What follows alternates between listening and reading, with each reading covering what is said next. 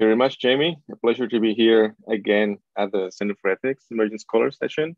I was here for the first session, which was in 2019. So I'm very happy to come back in here. And 2 years ago, when I was a PhD student still, I was just presenting some of the literature of data annotation and crowdsourcing and all the words that are associated with it, like ghost work, like micro work, and so on.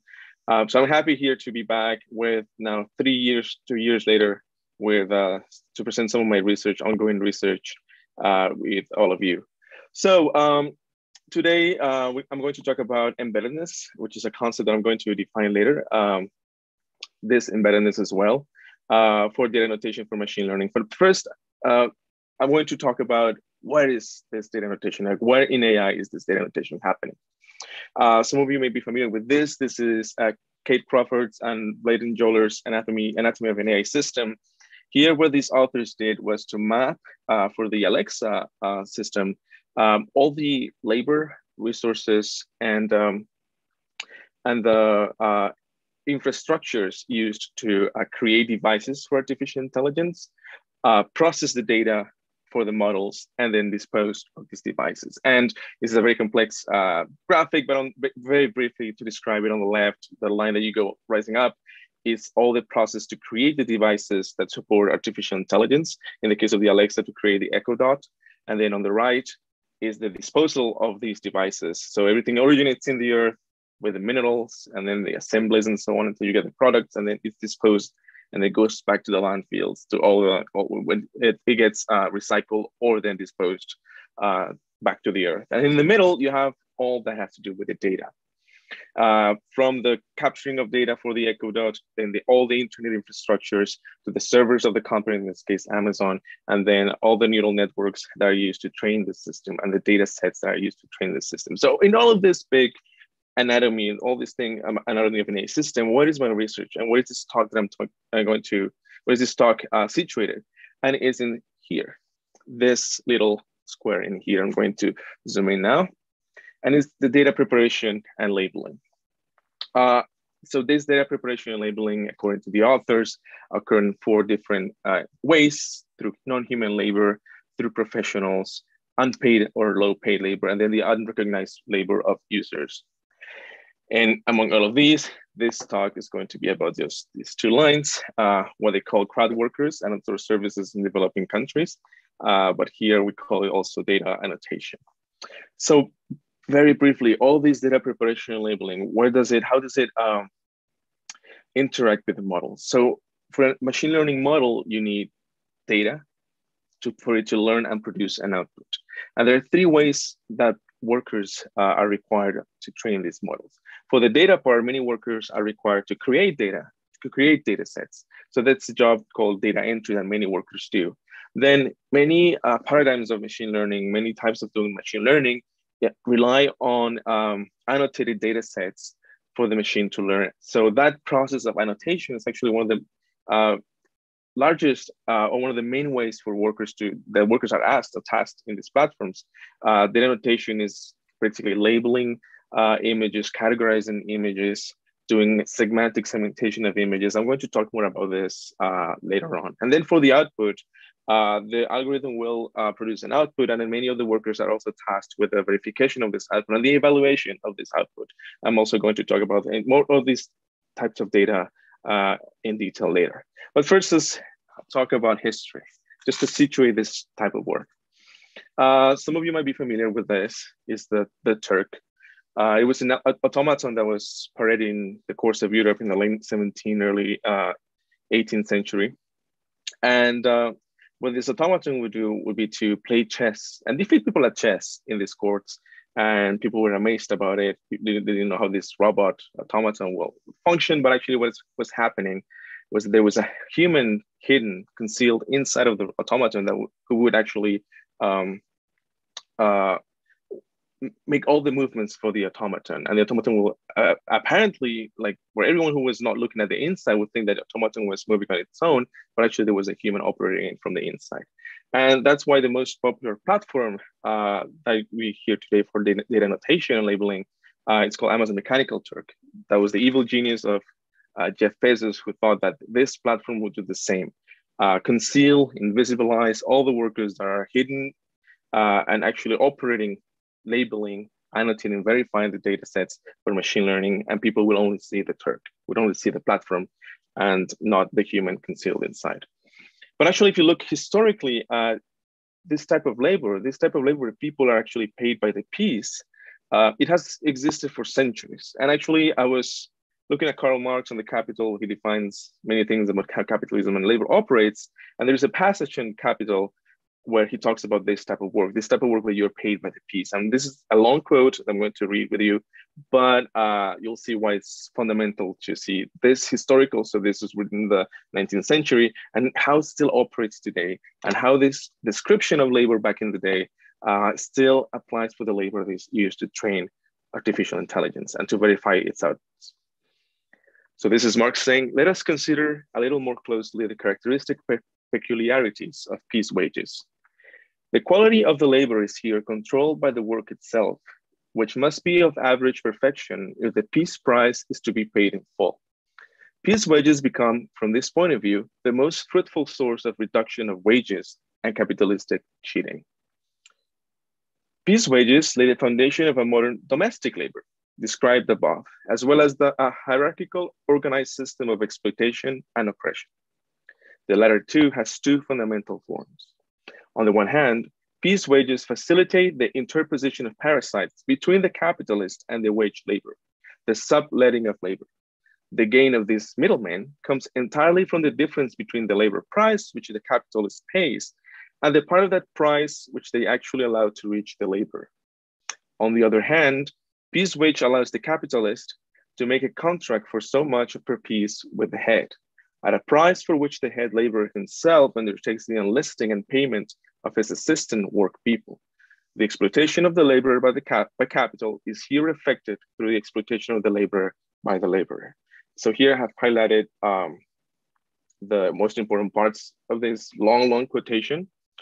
And I think the most important, the one that strikes me the most is in the third paragraph. You see middlemen, the middlemen. So the capitalist has need for labor. The capitalist pays the middleman and the middleman find the workers. And here is the definition of what we have today as platforms. Platforms as intermediaries in a multi-sided market between different ends, including the clients, the requesters of the labor and the workers. And also you have this hierarchical organized system of oppression and exploitation, as well as reduction of wages for the workers. And the final, these three things I'm going to discuss them today. The final one, I'm going to leave it towards the end of this talk, which is the exploitation of the labor by the laborer.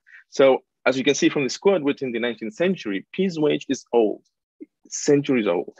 And this is an example of piece wage that has been recorded in these photographs. It's women and children working with garments from their home. Well, the men would go to the factories, the women and children would stay at home working per piece wage from their homes. So you can see here still how old is this division of labor that is also gendered. And here, vulnerable populations, women and children are actually the ones working for this type of work. So to conceptualize commodification, these types of exploitation, I'm using the notions of embeddedness and social reproduction.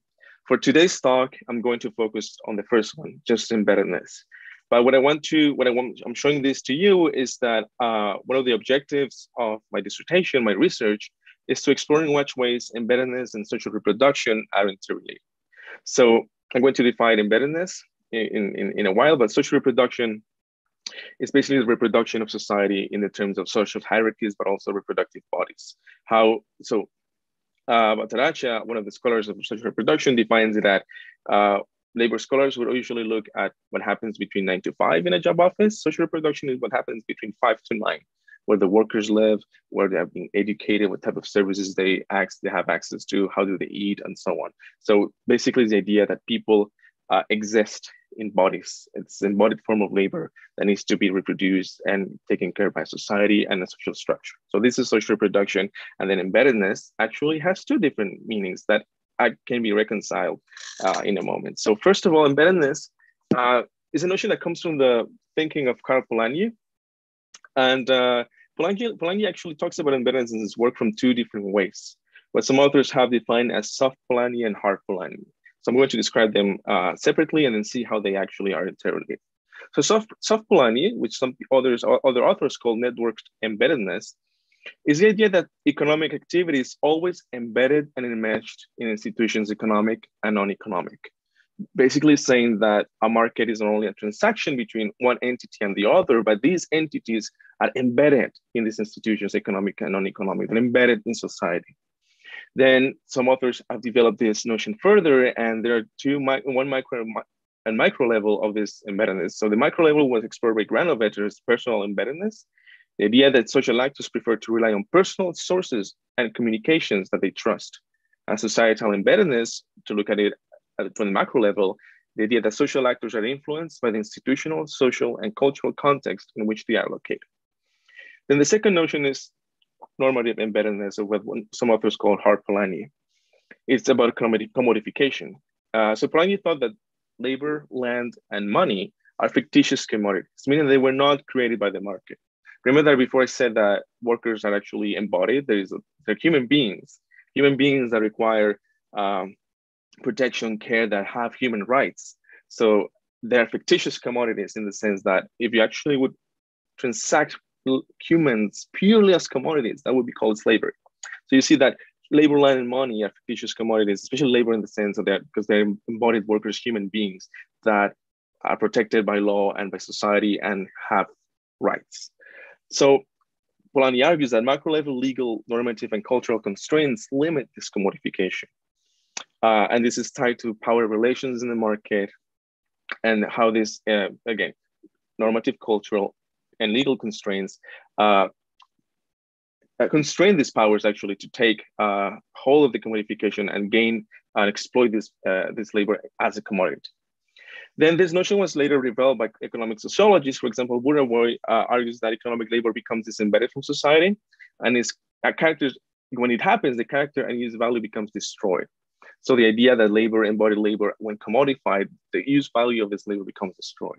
And then again, back to Polanyi would argue that historically we see periods of decommodification and then commodification according to, again, legal, normative, and cultural constraints. And for example, right now we're experiencing, since the neoliberal reforms in the 80s, a new era of commodification of labor. And this era has developed until we have today labor platforms, which are extreme way of, not extreme way because slavery, but still one of the extreme ways that we have today of commodified labor. So Wood and colleagues from the Oxford Internet Institute, they try to reconcile these two notions, normative and network embeddedness, by looking at gig economy and online labor. What they concluded is that network embeddedness is closer to understanding how work gets done, while normative disembeddedness is important to understand the conditions under which the work is done and the risks that it may represent to social reproduction. So with that in mind, I'm going to talk about the different ways in which network embeddedness and normative disembeddedness are configured in the case of data annotation platforms. So now let's go to the matter here. Like this describe my ongoing field work. So how is data annotation outsourced? Usually platforms use two different types of outsourcing services. We're going to focus on one of them. One of them is business process outsourcing. The other one is digital labor platforms. And for today's talk, we're going to focus exclusively on digital labor platforms. When I started looking at digital labor platforms years ago, one of the things that was the most difficult to do research was to know who the workers are, where they are, how can we reach to these workers to ask questions about their working conditions. So far what we have was this, the findings from the GeoNet project, again from the colleagues from the Oxford Internet Institute, who mapped the availability of online workers for freelancing platforms. So freelancing platforms are, for example, platforms like Upwork and a Freelancer, where you can pay for services such as transcriptions, designing. So it's not quite, some of these platforms provide this services of data annotation, but it's not quite the same. There are some platforms which are the ones that are the focus of this talk that are exclusively about annotating data for machine learning. So as you can see, this availability of online workers was too broad in scope for the purpose of the research. So I had to conduct research about the web traffic of these, selected platforms. And my findings are actually very similar to, in some ways, to the findings from the GeoNet project. So as you can see from the GeoNet project, most of the workers come from the United States, Pakistan, India, Bangladesh, and the Philippines. And these are my findings from web traffic from last year. Some of the countries that I previously mentioned are still there on the top, United States, India, Philippines. But here you can see there is a sharp rise of Venezuela in terms of percentage of the population. Now, disclaimer. So this is web traffic. Web traffic doesn't mean the same as not even number of accounts or number of users. So I cannot say that these are where the workers come from. This is just where the web traffic of these platforms come from. And I'm saying this because many of the workers that I've been interviewing, they tell me that they use VPNs to access the US market of data annotation. The reason is that many platforms pay more to US workers. Again, if they would pay the same as they pay Venezuelans, I don't think US workers would access this, would work for these services. So they provide higher wages for American workers. So this incentivizes many Venezuelans to use VPNs to connect to this, log into these platforms to work for the American market. So that could all, in part, maybe, this is an open question, a question that remains unanswered, explain why the percentage of American workers is so high in the world. Another thing that is a limitation of this data that you can see here is that China is not represented. As you might know, the Chinese internet is in some way separate from the rest of the internet. So maybe the measure for the Chinese market is not accurate in here. It could have been that many, many more workers are working right now in China, but we can know through this web traffic data annotation, through this analysis of web traffic from this marketing services, that this is when the data comes from. But at least you can see there is a increasing, Venezuela here is the second country the most represented. And by looking at my field work, most of the people that I've interviewed that have been interested in answering my questions are from Venezuela. And why is Venezuela so much represented here in this graphic? So the Venezuelan case is the following. Venezuela, as you may know, is a country in a deep economic, political, and social crisis. And this is, an example of this is the levels of hyperinflation of the country. One of the participants of my research told me that her pension is 1,860,000 bolivars, which is $1 per month. The inflation rate, you can see from this chart, the inflation rate in 2019 spiked at 350,000%. Last year, the average was 3,000%, which is the highest in the world by a huge margin. The second country, I think, is in around 100%. So 3,000% is way more than what other countries are experiencing. What this does, according to my participants, is that it creates an informal market tied to the US dollar. So for example, this woman she's a retired woman whose pension is now $1 per month, she has to work for the platforms full time so she can get access to food and services. For example, a piece of bread can cost $1, half a dozen eggs can cost $1, a kilogram of rice can be $2. So as you can see, even the most basic types of food that you can access in the market, there's still, the value is still higher than what this wage, or the wage of many people in Bolivars is. So they have to rely on the informal market to do that. Many people tell me they have to start selling things, sell other types of services. And then many people choose these platforms because these platforms provide a low entry barriers, and it's not a very stable, but still an income in dollars they can rely on every week. And then also we have the ongoing COVID-19 pandemic that has exacerbated these issues, making it more difficult for people to find sources of income outside of their homes. So by being stuck at their homes, online platforms are becoming one of the most used sources of income for the people I've interviewed and the families and their close relations. So there are many platforms out there. For the web traffic data set, I surveyed 93 platforms. From these 93 platforms, the ones that operate in countries like Venezuela, that I've selected are these three, A, B, and C, which I have anonymized. And the reason I decided to focus on these platforms is because these platforms are exclusively specialized, as I said before, on annotation for machine learning algorithms. There's no all the tasks are about that, that purpose. So I'm going to describe briefly how different are these platforms. They are different in terms of the types of tasks and also the applications that can be used from these tasks. So the first one is platform A. The most common tasks that you can see in platform A are annotation of text, images, and videos. So for example, if you have an image, one of the most common examples of tasks is an image of a house. There is a photo of a house, and then you have to tag or select every single one of the objects according to predefined categories.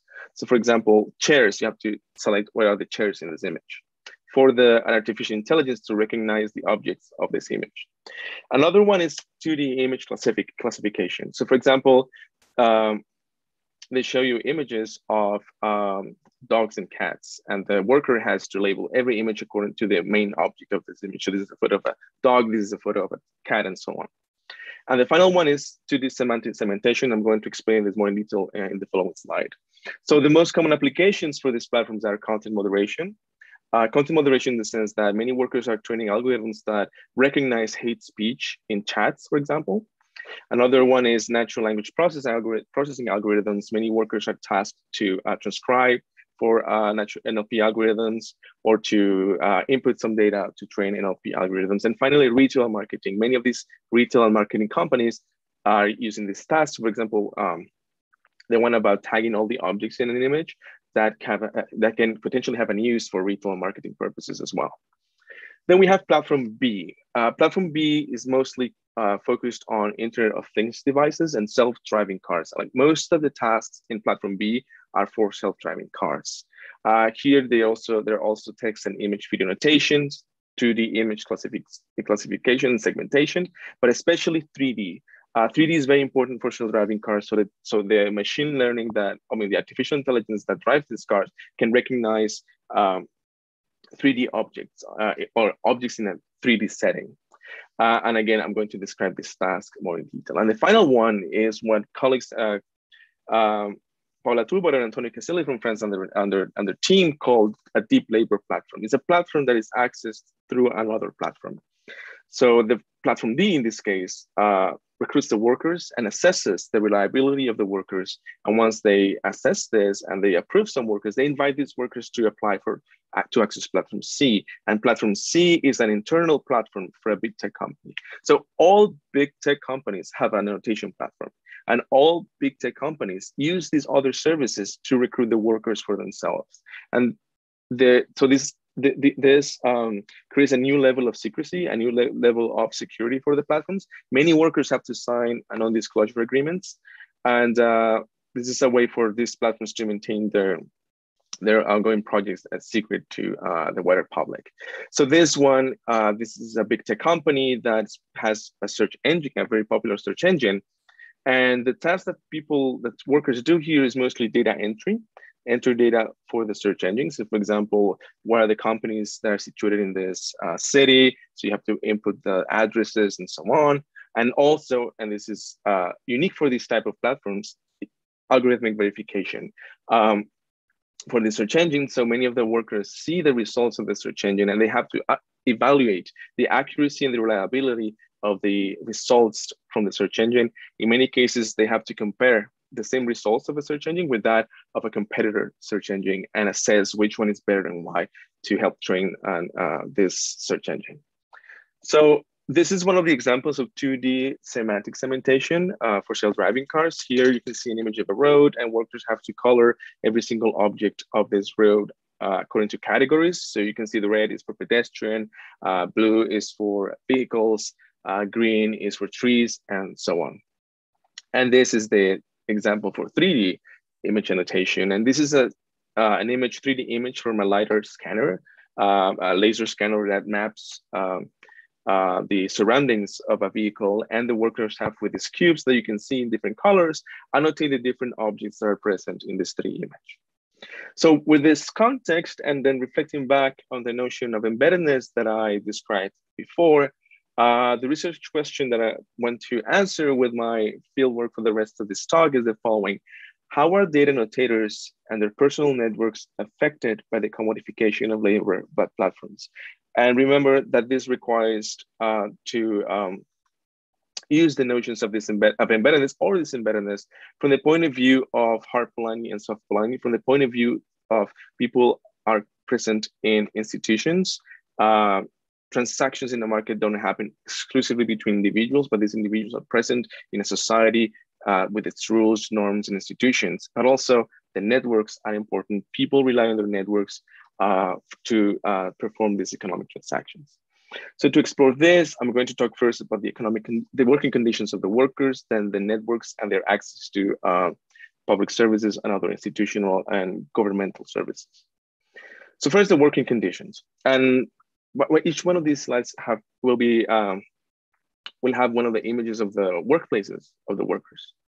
So working conditions. In practice, platforms consider workers as micro entrepreneurs or freelancers or independent contractors or other terms that basically mean that workers are completely on their own. The platform does not take any consideration for their rights or for rights, for example, tied to employment that you can see in the International Labour Organization and the United Nations and so on, like minimum wage, protections against child labor, and so on. This doesn't exist because workers are considered exclusively as micro entrepreneurs.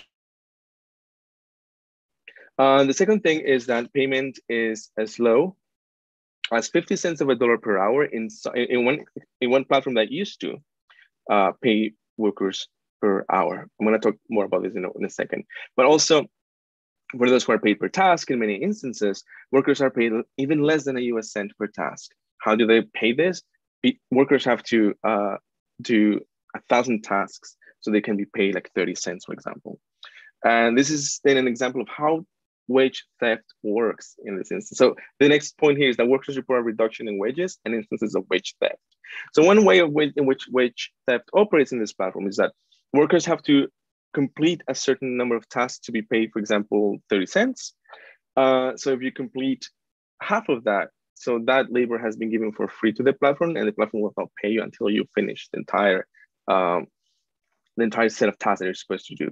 Another way when this happens is that workers are paid every week, and after a certain amount of money collected by the platform. Usually it's between $5 or $10, meaning that if you work until you have $9 and your account gets terminated for any reason, the platform will never pay you for that wage, for that labor that you already performed.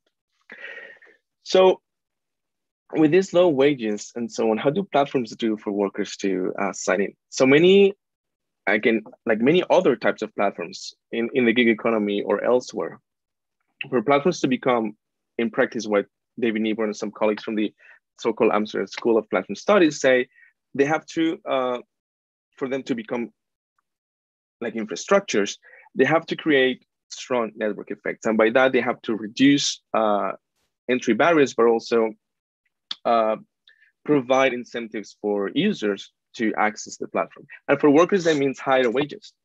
That means, for example, and this is back to the 50 cents per hour, this platform, one of the four I'm analyzing, they used to have until last week, they used to have a program special for Venezuelans, where Venezuelans would sign in just by showing their ID, just to prove that they're from Venezuela, and they would be paid per hour, 50 cents per hour. At the beginning, they used to have also bonifications. And at the beginning, there used to be around 1,000, a few hundred workers doing this. Then when more people relied on this platform, they started reducing the bonifications. Then by December, there were around 8,000 workers. And they started not only reducing the bonifications, but also arguing that the workers were stealing time or stealing money from the platform by, for example, keeping the computer on and just not doing the task and so on. So they were then starting to fire some people from the program until last week. They decided to completely shut the program down. And now everyone is relying on the per task payment. but then by then the platform has become an infrastructure because, as I said, many people are relying on this type of work. Many people are now working full-time for these platforms, and then they shift their livelihoods with this platform as their only source of income. Someone was telling me, if I stop working for, someone with diabetes was telling me, if I stop working for these platforms, I would literally die, because this is the only form I can pay for my medical expenses. And I'm going to talk more about the access to healthcare in a moment. So as I mentioned, workers report a reduction in wages and in instances of wage theft. And remember that quote from Karl Marx. We're going to go back to that quote, but that also speaks to that quote. Some workers are also paid in cryptocurrency or gift cards. So for example, this platform that used to have this program paying per task, they would pay workers through an online wallet from a Mexican company. And what happens is that they would be paid in wallets, dollars, or like virtual dollars, not actually dollars, but dollars tied to the wallet. Meaning that when you convert these dollars into actual dollars, there is a commission that the wallet retains. And then the more transactions occur for you to transform this wallet dollars into real dollars, and then into bolivars, and then to money that you can use to buy food, for example, then all those commissions reduce the income of the workers for the profit of all these intermediaries. And finally, some workers are also paid in cryptocurrency. And again, they have to sell this cryptocurrency through many other means until they get money they can spend locally. And again, through commissions, a lot of these wages are reduced. And then the worst type of payment that I've observed is gift cards, where workers are paid in gift cards that are usually Amazon gift cards, only valid in the United States, meaning that workers have to either sell the gift cards locally at a lower price, or buy products in the United States, then ship them to Venezuela and sell them locally again, earning less money from what they're being paid. So this is how the wages actually keep shrinking for workers. And finally, because of how the platform is structured, training and evaluation is required for workers. So for example, if a worker wants to do a certain task, they have to train for this task, then pass some exams, and all this time, the other instances that are paid, is not paid for the workers. Other findings about working conditions is that workers feel they're easily replaceable, and the platform stress this by telling workers that they can be fired at any time. They don't say fired because they're not employed by the platform. They call it as your account will be terminated, your account will be suspended indefinitely. And this usually happens for most of the people I've been talking to. This happens suddenly without recourse as well. Sometimes there's recourse, but it's very difficult to navigate the platform's policies to ask for their accounts to be enabled again. And as I said before, all the work that you've done has remained unpaid will remain unpaid. Someone told me that he lost 2 weeks of wages because his account was terminated and he never knew why. And he another thing is that many of the workers here, they rely on translators to understand the task because they don't speak English. So then they are asked to the platform if they want to have any recourse or ask any question, they have to do emails in English, which they cannot do. So many workers just open another account and work through that account, and they lose all the work that's been done with other accounts. Also, many workers suffer from social isolation due to working from their homes, and also at social hours. Someone was telling me that, a young person was telling me that he had to sometimes wake up at 3 a.m. because there were new tasks, like no tasks throughout the day, and the only ones available would come at 3 a.m. So he had to wake up at 3 a.m. to work for the platform, or to remain just working from early hours in the morning and then go to bed really early, so he could be able to work for the platform, because of the clients being located in other countries when they post these tasks. And if you don't do the tasks quickly, then other workers will do the tasks, and then the availability of tasks will be depleted. Also, the majority of workers have to work at high speed, and then many of them work full-time, and even full-time, not in a, so many times we say, oh, full-time. So in France, full-time is 35 hours a week. Here in North America, full-time is around 40 something hours per week. Many workers actually work way more than that for the platform. And finally, the last slide I have on working conditions is obviously that workers suffer from alienation. They don't know who their employers are, and the majority don't know what the work is for. And this is crucial in a moment when we talk so much about transparency of AI, be transparent and tell where the data comes from, and what the quality of data is. So here is our workers who are told to do things, but they don't know what to do. And for a common paper for the A&M Institute that's going to be published in June, I'll argue that this has then ethical implications because workers are tasked to do things that they're, from their point of view, they're not ethical for them to do. So in this paper, and this is a short essay, I argue that we also need ethics from below because we talk so much about, we need to talk to those who are most affected by the systems. So these people are the ones that's affected by the systems because they're working for the systems already, but they don't have any say on what they're doing or what they're doing, or any say if what they're doing for is actually ethical or not. Then second point here is that third, the interviewed workers don't pay any taxes on their income. The other workers chose not to answer this question. So a lot of workers are actually not contributing to the economy, and the platforms, of course, are not contributing to the economy where the labor comes from. So obviously taxation is also part of the employer here, and the employer here is not paying any taxes or contributing to the economy, local economy of these countries. And finally, while platforms cut intermediaries, the reputation scores make workers with higher scores outsource their jobs to newcomers.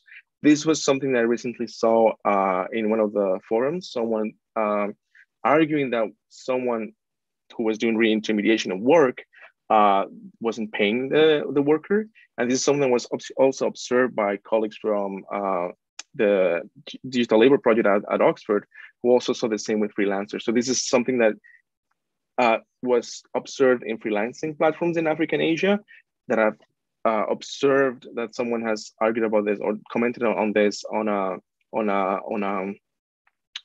social media post, but this is something that I need to dig more in and talk more to workers about this.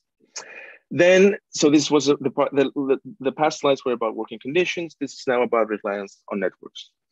And what you can see here on the upper right corner, so this graph here is a graph of one of the workers. I'm collecting network data from the workers.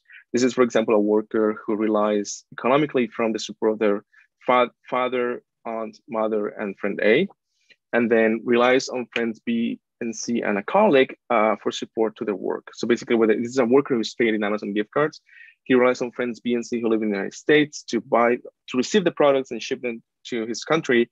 This is a Colombian worker, and then colleague helps him sell the products. So what I argue here is that despite this embedded market, so as you can see, workers are disembedded in the sense that, in the Harp-Polanyi sense, that their labor is commodified and that they're considered as like micro-entrepreneurs or freelancers. Workers are, however, embedded in local networks of trust. Many of these workers rely on their family members, on their friends, on their neighbors for different types of support, ranging from emotional support, economic support, domestic labor, and other types of support. Many workers also participants discovered or recommended the platforms to the networks. That's how they started working, and also how many of their personal relations are also working for the platforms. And as I said, types of support include emotional, financial, and domestic. And also workers have organized themselves through social media. And this is on the lower right corner. You can see this is a Discord group that has a bot that tells the workers when the tasks are being posted. So remember that I said that a worker was waking up at 3 a.m. to do tasks? It's because this young worker is part of this group, and the bot will tell the worker, wake up, there are tasks available. And so that's why people pay to be like $1 or $2, $3 per month to be part of these groups. And also to receive advice, to receive other types of benefits, and also to contribute to the group, helping others perform tasks or do them in a better way to have a higher income. Now, the present of institutions. And you've been seeing many computers so far, and maybe this one that I've shown, this is the second time I've shown this computer. What is this computer? What is this Canaima computer? So this computer is actually a computer made in Venezuela from money, from taxpayer money. This is from a government company. And this computer was made for school children back in the days and years where Venezuela was relying on the income from oil. So they created this publicly funded company to create computers, and all these computers, which are called the Canaima, and this model is called Canaima Red Letters. These were distributed to school children for free. And then when the crisis occurred, many people started selling these computers, and there's a market of these computers in Venezuela. Many of the workers I've interviewed, many of them are working with computers that they bought on this market that are Canaima computers made by the state. So what I'm arguing here is that role of the state was fundamental to create infrastructures that have made Venezuela such a viable country for these platforms to operate. There is internet infrastructure, there are computers there. All this infrastructure was built from public funds. However, because of the economic crisis that the country is suffering right now, this infrastructure has become unreliable. So for example, workers, those who are in Venezuela, they have access to electricity, water, not internet, but electricity and water, and these are free. These are free paid by the state. However, they're very unreliable. Water services, for example, are usually shut and people have access to them a few days per week. Many of them don't even have access to water. And I'm going to talk about my third point here about what they do. And then electricity also comes and goes. So for example, and for the internet, that's a paid service, but still it's also unreliable. So for example, many workers have to wake up very early in the morning, like around 4 a.m. to have access to the internet, and then work until 10 a.m. when the internet slows down because a lot of people are then connected to the internet. Same happens with electricity, and that makes the job more difficult for them because without electricity, there's no income. And in many cases, platforms are the only source of income. So support from the government has also been reduced. They receive, for example, many workers receive so many workers are from lower income backgrounds. Many of them still receive some subsidies, but it's, for example, subsidies in terms of one package of food every month, or a few dollars every week, every few weeks. So it's not enough for them. And this is the only type of support they receive. There is no healthcare insurance. They have to pay from their pockets all the expenses of healthcare. Many workers still may prefer not to get sick. If I get sick, I just stay at home. If it's something that I really need a doctor, I will ask a friend if they know a doctor to come to my house, because they don't try not to rely on hospitals, public hospitals. The same with education. Many kids are now at home, working at home, studying from their homes. And what happens is that, remember those images of the kids and women doing garments a century ago? Many workers have told me that they've seen kids working for these platforms as well. These platforms usually try not to be available. I mean, they say they're not available for minors, but what they do, some of these kids, what they do is that they, for example, present the ID of a family member who's an adult, open the account on the name of that family member, and just work for the platform. And some people have told me, hey, I've seen kids as little as 12 years old working for these platforms. So again, this embeddedness of the market allows for the exacerbation of social inequalities. So my last point here is that community and neighborhood support is essential to manage some common resources. And an example of that is water. Many of the workers who don't have reliable access to water, they have pumps, local pumps, regulated by the community as a common resource. And they all regulate these pumps, and that's how they have access to water. So in the instances when the state is diminished, in many cases collapsed, these networks expand to the community as well. And these workers then rely on this community and neighborhood support to share and take care of these common resources.